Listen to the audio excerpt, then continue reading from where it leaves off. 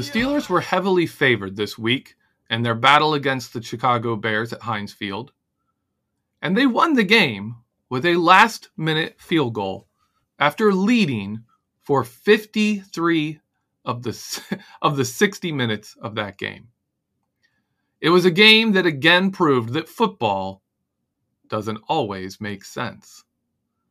I'm Jeffrey Benedict, and this is The Cutting Room Floor. It's Tuesday right now. I'm recording this first half of The Cutting Room Floor early in the morning. The second half of today's show I recorded yesterday. Monday night games make a Tuesday podcast a lot of fun.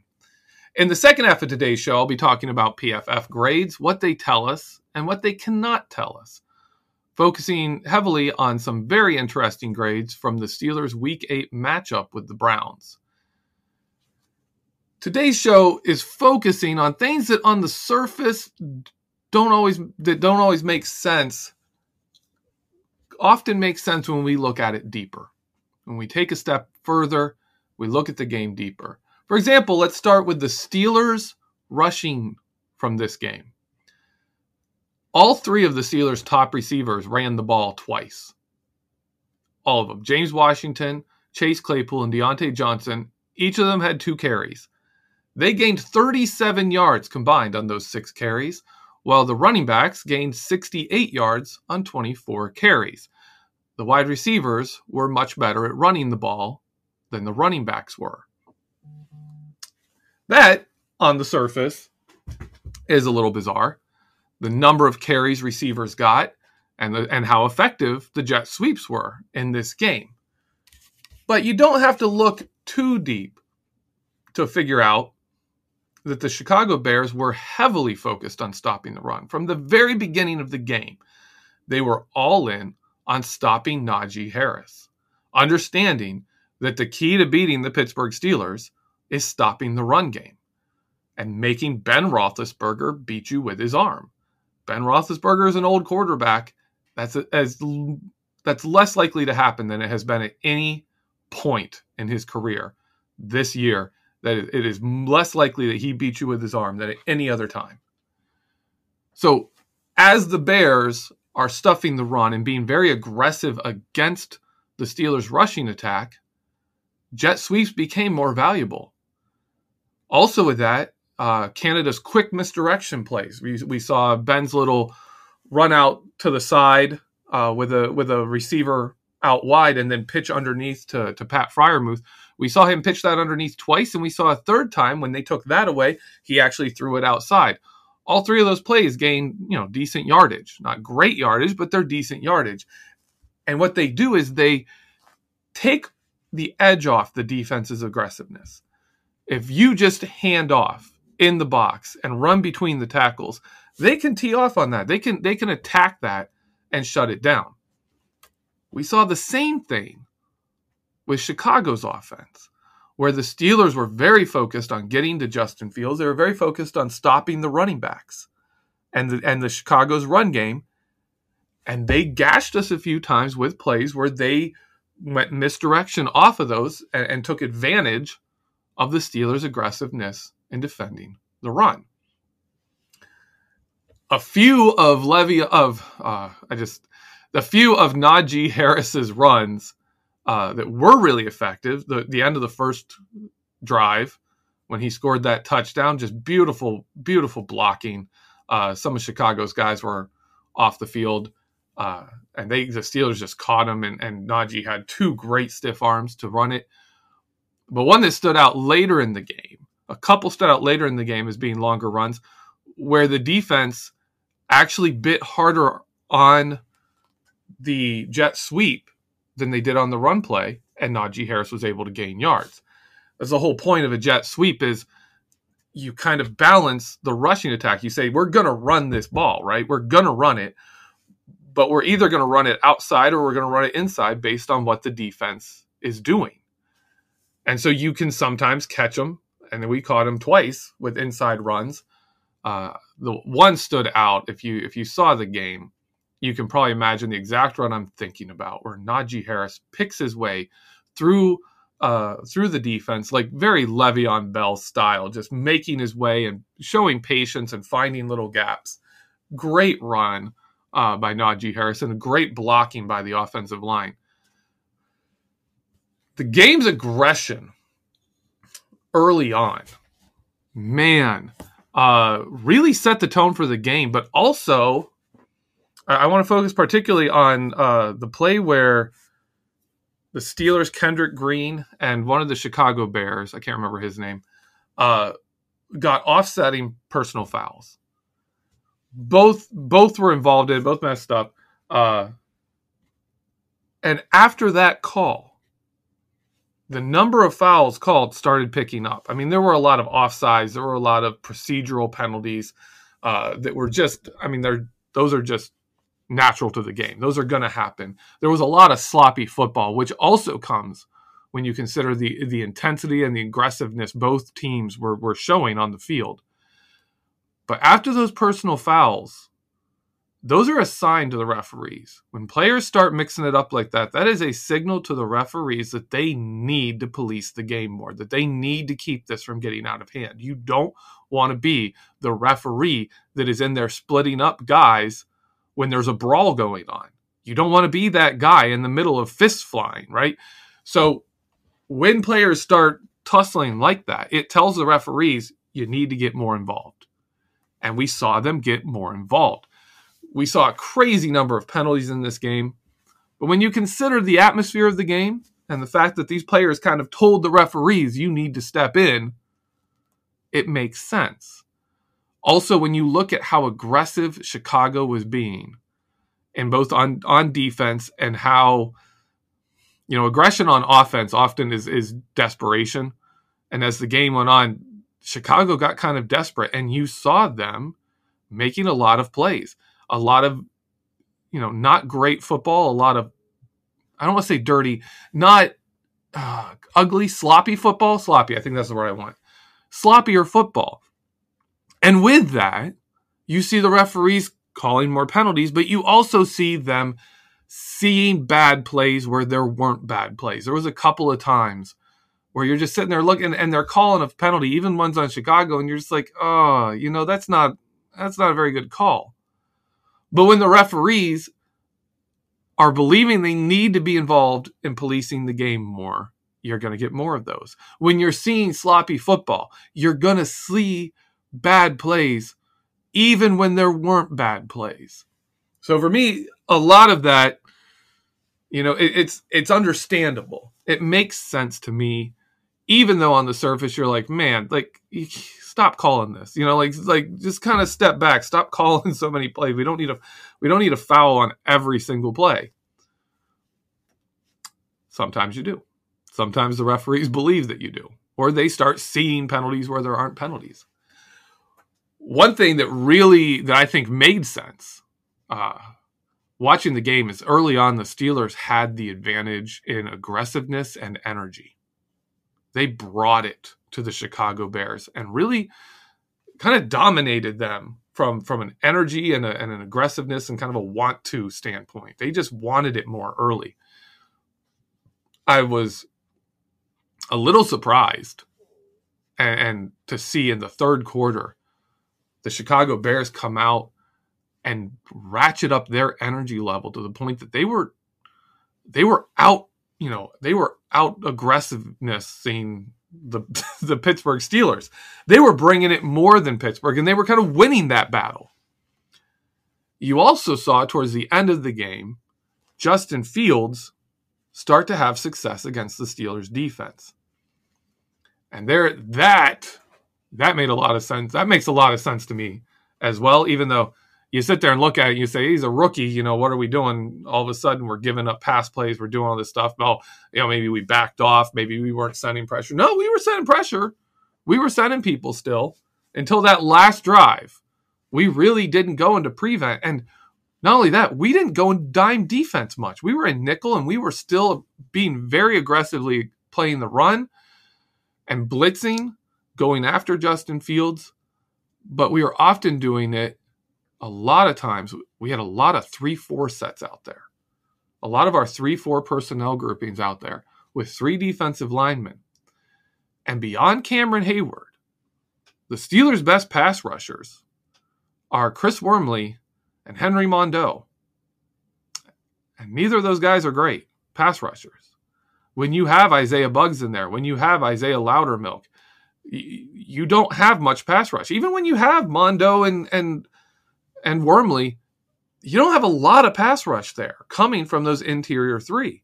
So when you have a 3-4 alignment, if you're not blitzing, if you're not sending 5 guys and sending both your outside linebackers, you've got Cameron Hayward and TJ Watt usually, or Alex Highsmith, and the other one's dropping into coverage. You don't have much pass rush. And as the game went on, and we were running 3-4 sets a lot in that game, those defensive line starts to tire out. And all of a sudden, that pocket's not getting collapsed. And TJ Watt going up the arc is behind the quarterback. And Justin Fields is able to step up, and Justin Fields is able to run out of the pocket, and he's able to do the things he did late in that game in the fourth quarter to bring Chicago back and take the lead after they had trailed almost the entire game. From 5 minutes into the game when the Steelers scored, they trailed until he took them and got them in the lead late in the fourth quarter. The defense was getting tired. The defensive line was not getting pressure. They weren't getting the same energy. We also saw the Steelers kind of bite themselves with some fumbles, particularly one bad one. We saw a ridiculous interception by Cameron Hayward. I mean, football doesn't make much less sense than Cameron Hayward batting that ball and then it falling from the best I could see on the broadcast and from rewatching it. It looked like the ball was knocked down between him and the offensive lineman and was kind of pinned between them, right? And then he gets both hands on it, and it's a catch. And it's an interception. It's a turnover. We had the kickoff where the Steelers played Renegade, and James Pierre, man, what a play. Renegade is playing. It's ending right at the kickoff. James Pierre comes up, knocks the ball loose, and it bounces straight to Chris Boswell. That was fantastic. That excited me. That was fantastic. And that's one of those things where we don't account for frequently when we look at a game. We look at the stats. We look at PFF grades. We look at all these things. One thing we can't account for is things like little things like energy, getting pumped up, going out there and making a play. And they played Renegade, and James Pierre went out there and forced a fumble. Absolutely fantastic play there. Another person I want to cover Pat Freiermuth. Pat Freiermuth is turning into an incredible weapon. He is one of our better run blockers. It was showed he was dangerous with the ball early on, those little shovel passes. He was a great counter option on those. And he made some really tough catches this week. A very heads up veteran move to get open. I mean, the safety had him. He kind of did a little swim move to get free of the safety and get open for Ben to hit him for the first touchdown. The second touchdown just flat out beat a guy. I mean, the guy was interfering with him, but he was able to get his arms free, come down with the ball. What a game Pat Freiermuth had. What a player he is becoming. The last 3 games, Pat Freiermuth has tied for second in targets or better. This week, he tied for first. He had as many targets as Deontay Johnson, believe it or not. Deontay Johnson, who usually dominates the targets category, Pat Freiermuth tied him this week for the most targets. One last thing I want to talk about is the last drive of the game. The last drive of the game where the Steelers gave up a lot of yards and gave Chicago the chance to win the game with that field goal that went off the front of the upright. People will say, the Steelers were in their prevent defense. You should never go to that. Well, There's a difference this year in the Steelers' prevent defense from other years, from the last couple of years. They don't have Cameron Sutton as the dime back. James Pierre is now the dime back. They don't have Steven Nelson outside. If you look at our setup from last season, when they went into late situations like that, where they're just kind of, hey, hold them short of the sticks, keep them in bounds, don't let them get out of bounds, run the clock, and don't give up anything deep. The Steelers were highly effective in that defense last year. What they would do is they ran kind of a cover 3, 4 guys shallow, 3 guys deep. But their 3 deep guys would be, last year it would have been Steven Nelson and Joe Hayden outside, and the deep middle zone was Cameron Sutton. And up front in the front 4 would be whoever the linebacker was, usually Robert Spillane, Mike Hilton, and both safeties, Minkah Fitzpatrick and Terrell Edmunds. And Mike Hilton and Robert Spillane, being better tacklers, would be outside and they would play really close to the sideline. And their job was to tackle people in bounds.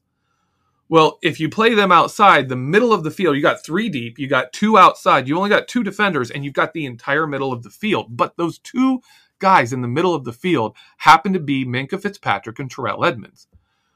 You're not going to test Minkah Fitzpatrick because the Steelers would love it for you to do so. We'd love to end the game with an interception because you threw it anywhere near Minkah Fitzpatrick on that, and trying not to throw over him because you've got Cameron Sutton behind him, you've got Joe Hayden and Steven Nelson back there. You have to throw, in a mid-range route. You can't lob it over him. You've got to throw, and Minkah Fitzpatrick's right there to take it away. And his partner is Terrell Edmunds, who happens to be one of the freakiest athletes on the field at any given moment. He's just that fast, and he played great in that role. You also had a lot of good tackling, all in the front 4. This season, without Mike Hilton and without Steven Nelson, you have Cameron Sutton and Joe Hayden outside. But who's your deep middle? It's not James Pierre. It's not Minkah Fitzpatrick. They put Terrell Edmunds there. They're putting Terrell Edmunds there. And with that, they've been putting Robert Spillane inside with Minkah Fitzpatrick. And that means your outside guys cannot be as aggressive to the sideline because the Steelers don't have the same speed in the middle. And the Chicago Bears were attacking the outside on Robert Spillane's side because there was ability to do so and get out of bounds. Last year, you didn't have that because you had, Cameron Sutton in a different role. You didn't need him to be your outside corner. That, to me, was a big, big question mark here going forward. Is it used to be the Steelers in a situation where you had to move the ball down the field, passing the ball, throwing it quick, and get out of bounds. You were done. The Steelers had you beat. You were already lost. This game showed that's not going to be the case this season. We don't have the personnel to just shut that down and lock a team out like we did years before. That is something to look forward to. Look at and watch for the rest of the season. I also want to bring up Arthur Millette, our nickelback. Last thing here, quick, to set up my second half too. Arthur Millette was one of the highest graded Steelers, especially in the defensive backs. I think he might have been the highest graded defensive back at the bye week. He got another good grade against Cleveland. Again, playing in smaller doses. This week, Chicago went after him. They went after Arthur Millette, and specifically one of their touchdown drives went at him 3 times and had success against Arthur Millette. We're seeing this where teams are starting to kind of figure out our depth on defensive backs and are targeting them more. I'm going to talk more about that in the second half of our show when I talk more about PFF grades and focus heavily on the Browns-Steelers matchup from Week 8. So we're going to hit a break right now, and I will see you after the break when it is yesterday for me. All right. Thank you for listening.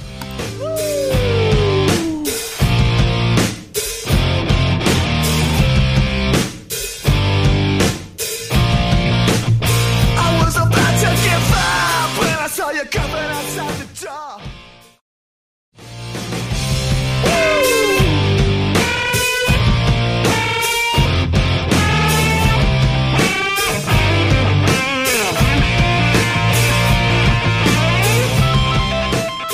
Welcome back, Steeler fans, to the cutting room floor.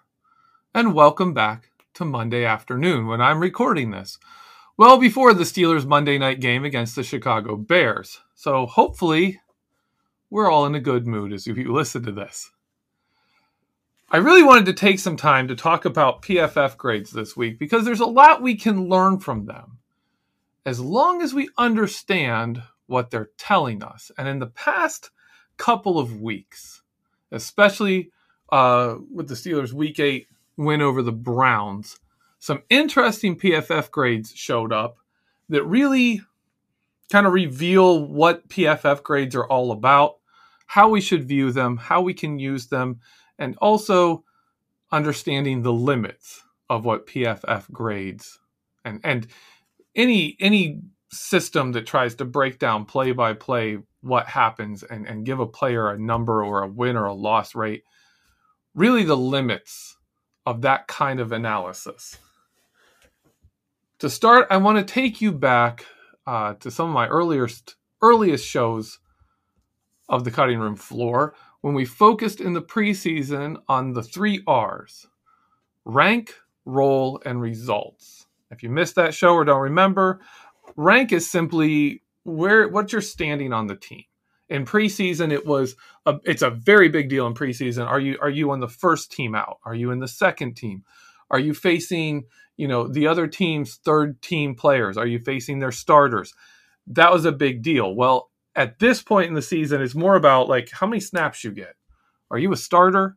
Are you, Minkah Fitzpatrick playing 100% of snaps most games? Or are you, James Pierre, who comes in dime packages? Are you a backup? What's your rank? That's still important. More important than rank during the season is your role.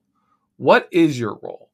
Like, for example, Minkah Fitzpatrick, his role is frequently the single high safety on the field. When the Steelers are blitzing, when the Steelers are relying on their pass rush to make the play for them on defense, often Minkah Fitzpatrick is the only deep safety. And with the cornerbacks the Steelers have, not having much help, that's a really hard role. It's a lot of ground to cover and it's a lot of help to give. And we'll get more into that later. Or are you, let's go back to Trey Norwood. Are you Trey Norwood and you're the dime back? And when you're on the field, your job is pretty simple, right? You have one area of the field to cover. You have a very singular assignment in dime. Is that your role on the team where you come in and you do mostly, a couple of things. And so you do them really well. You're a specialist. Those are the first 2 R's, rank, role, and the third is results. What actually happens on the play? And this is where we get to PFF. Because PFF grades look at results. They intentionally ignore rank. And they intentionally, well, I wouldn't say intentionally, they don't really encompass a player's role. They look at what the player is doing and their success rate at it. It's not necessarily as much ignoring a player's role or rank as, say, stats do, where like tackle statistics. They don't. If you just look at tackle statistics, it doesn't tell you anything about the rank or the role a player did. It just simply says, did they get it on the tackle? That's the only thing it cares about. PFF does a little more with role as they try to evaluate like what this player is doing. But as we'll talk about today, they don't encompass role very well. It's not a system, any kind of system where you're just breaking down success and failure on an individual player. You're often ignoring the role that player is playing simply because you can't always know it. So you have to look at it and say, does that look like a win or a loss? One of the things I've always enjoyed is it's a long-standing kind of tradition that Pro Football Focus's highest graded cornerback almost every year is either a team's number 2 cornerback or sometimes even a slot corner. Someone who is drawing easier assignments or receivers and receives more help from the team. But PFF doesn't care about that. They don't care about the rank on the team. They don't care if you're a number 1 or a number 2 receiver. They don't care how much help you're getting or how much you're left alone. They only cover the results. So it's PFF, I want to throw that out there. And I want to move to the first player we want to talk about here today, and that is Myles Garrett. Myles Garrett was PFF, Pro Football Focus's Defensive Player of the Week for his effort against the Pittsburgh Steelers in a loss. Now, there were other players that had better stats than Garrett, other players whose team won games that they were important in, but Garrett won it because stats and wins and losses aren't exactly what PFF is looking at. They're looking at film and they're looking at the results of plays, right? What was the result? Did Garrett win the play or did he lose the play? Not did the Cleveland Browns win or lose the play. Did Myles Garrett win or lose the play?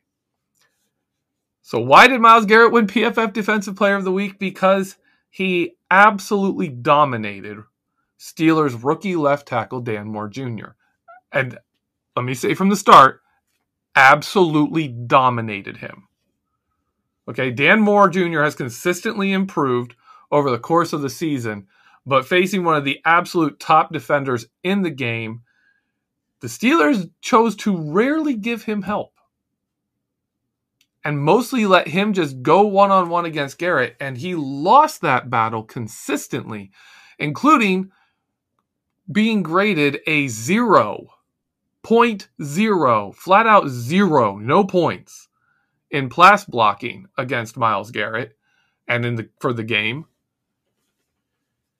And yet, Myles Garrett had a very limited impact on the game. He hit Ben Roethlisberger twice. He had 1 sack.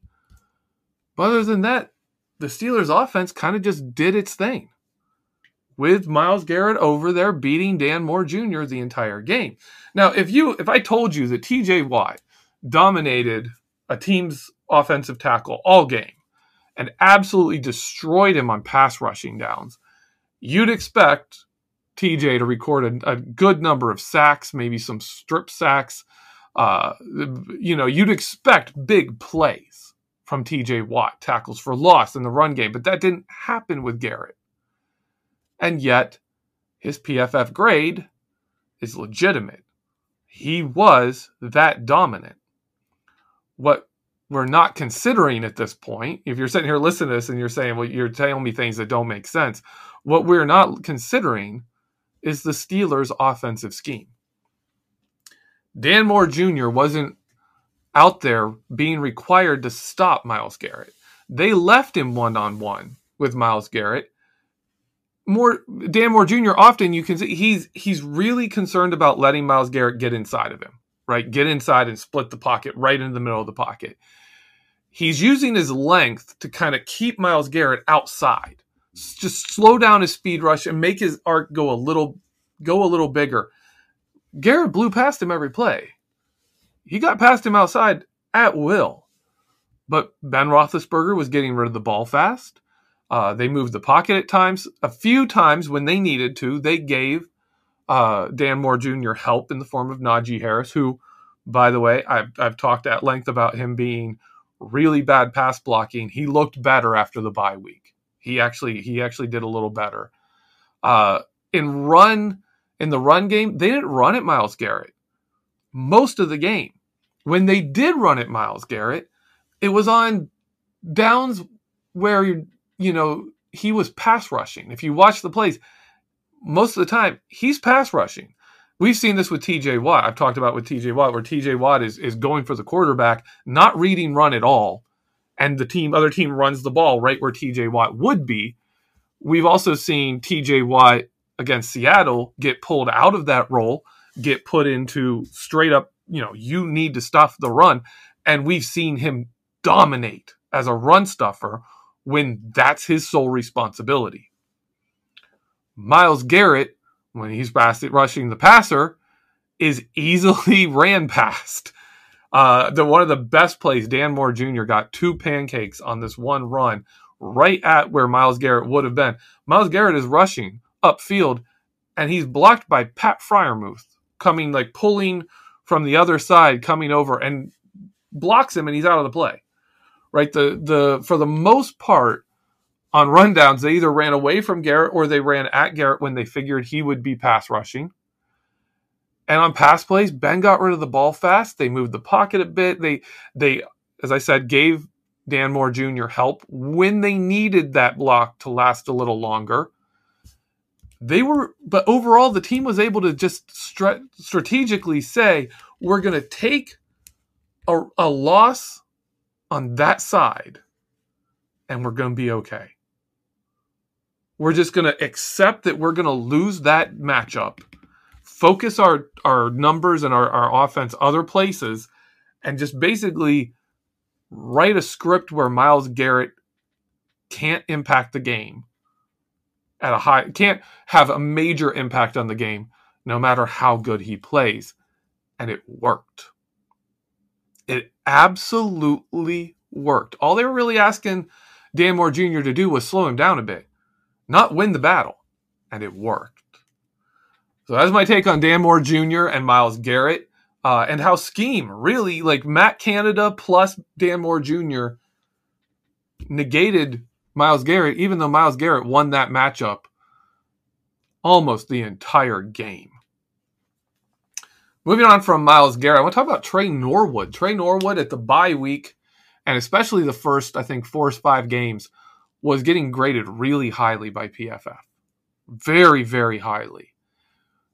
In the game against Seattle, he got attacked a little bit more, and his grade dropped.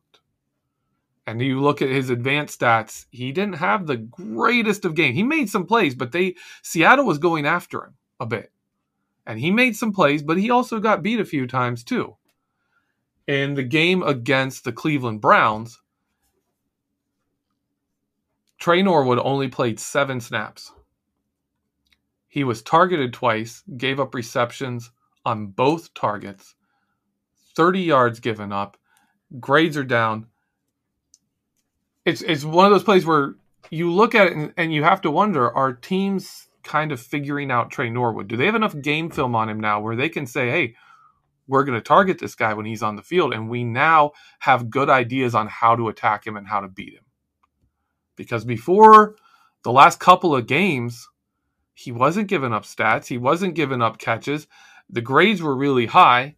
And you have to kind of wonder, maybe that's because teams didn't really know how to attack him. He was being protected enough in coverage and in our dime that teams really hadn't figured out how to go after him yet. And maybe teams are now. This is something we're going to have to watch. Is Tre Norwood, kind of getting exposed now? That will be something to keep our eye on, to see how he bounces back, how he recovers, what the team has him do. And we may see... we're going to see how much he plays against Chicago. Obviously, Cleveland likes to run the game, and the game was close throughout. Cleveland really didn't go put the Steelers in dime much, and the Steelers responded to looks where sometimes they'll go dime. They went nickel and just said, no, we're going to stuff, we're going to make sure we stop Nick Chubb. That's our main concern. And that leads to the next one I want to bring up beyond Tre Norwood, and that is Terrell Edmunds. Terrell Edmunds would get the Steelers' worst defensive back grade in Week 8. And frankly, it makes sense. As the Steelers are focusing on stuffing the run, one of the things they did was they brought Terrell Edmunds up into the box more. And especially on those plays where they're going nickel instead of dime, Terrell Edmunds basically was the dime back, right? He played that kind of dime back role, and we just went single high behind it. One of the ways they attacked Terrell Edmunds was with a lot of pick routes. He was in man, and not just in man on somebody in the slot where he played a decent bit, but he was reading run first. His first priority was reading the run play. His second priority is man coverage against, a receiver. That's a tough role to take on. One of the ways they went after Edmunds was in pick routes.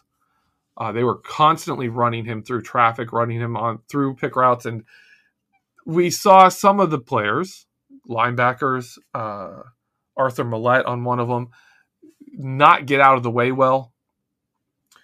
We saw Terrell Edmunds struggle with blockers when they were tight ends and offensive linemen. That's something he does. He's not going to win those battles, right? He's an athlete. He's a safety. He can cover people pretty well. He is not going to win matchups with a decent blocking tight end, and all of the Browns' tight ends are pretty dang good blockers. Or an offensive lineman getting to him. Offensive line gets to him, he's done. He's not going to impact the play. We saw him losing those blocks because he's up in the box. He's getting picked up and blocked a decent bit. One of the times he wasn't, he was the one guy who wasn't blocked. The Browns won every single block they had, but because Terrell Edmunds was in the box, he had a shot at Nick Chubb. Met him at the line of scrimmage. Boom, they collide. He hits Nick Chubb. Nick Chubb loses his entire momentum. And Terrell Edmunds stops him. But it's crazy to see it. It's a great play. Terrell Edmunds hits him and bounces off. Bounces back. Nick Chubb stops, right? But Terrell Edmunds is knocked backwards. Edmunds then is able to grab Nick Chubb, wrap him up, and bring him down. Watching that play, I was just like, there you go. That's a great box safety play by Terrell Edmunds on one heck of a running back. To stop Nick Chubb like that and then still be able to bring him down was a fantastic play. I thought Terrell Edmunds played really well considering how hard of a job he was asked to take on in that game, where you are one of the primary run defenders. You're one of the primary guys chasing down and getting to Nick Chubb. And at the same time, you're in a very tough matchup assignment, and you're doing both. He took on that harder role, and one of the reasons you have a player like Edmunds take on a harder role is you say, okay, the Browns are going to have some success attacking Terrell Edmunds, but more than that, we're taking away much more valuable places for them to have success.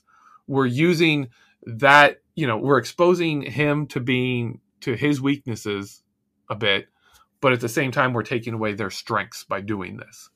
And it worked. The Steelers stopped the Browns' run game. They held him to 10 points. He took on a harder role so his team could give help to other players, stop the run, and win the game.